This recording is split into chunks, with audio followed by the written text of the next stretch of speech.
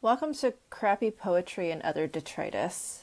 This is readings from the upcoming book and sometimes from my first book, Lotus, and other thoughts on writing as a processing tool and why I see writing as a basic human need. My name is Barbara, and I write under the pseudonym Barbara Grace. And I'm going to say a lot, being as this is my first recording of a podcast ever.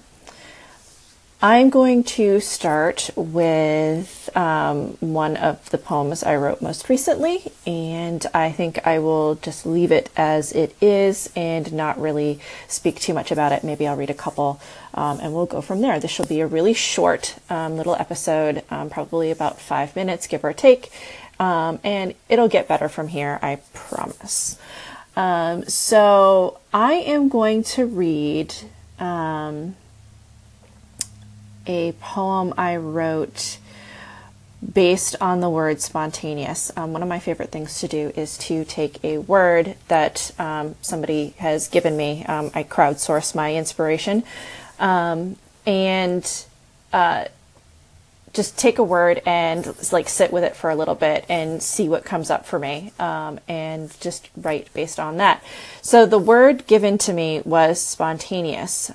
Sometimes I'll use the word directly as it's given to me, and other times I'll use a version of it. In this case, I turned it into spontaneity. So this is number 155. Crappy Poetry is going to have about 200 poems in it. I'm almost done writing it. I had jokingly set the goal of finishing it by the end of 2017. I'm not sure I'm going to actually make that now, but I'm going to give it, as they say, the old college try and see what happens. But I make no promises now. So here is number 155. And I was really, really happy when I finished writing this. It was like bursting out of me, and I'm really in love with this, and I hope you love it as much as I do. So here's 155. The flicker of spontaneity, like fireflies on a warm summer night, keeps itself just out of reach.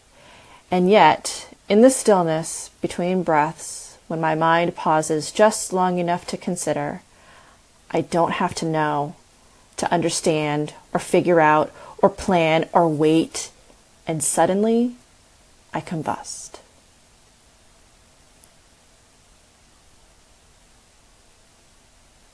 That combustion at the end just makes me smile, and it's so real for me. It's unbelievable.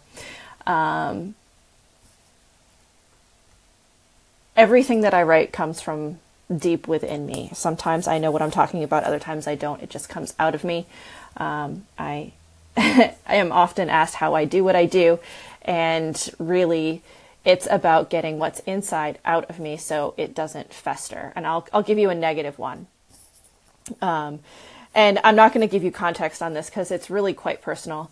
But 157 was literally something happened the first thing in the morning.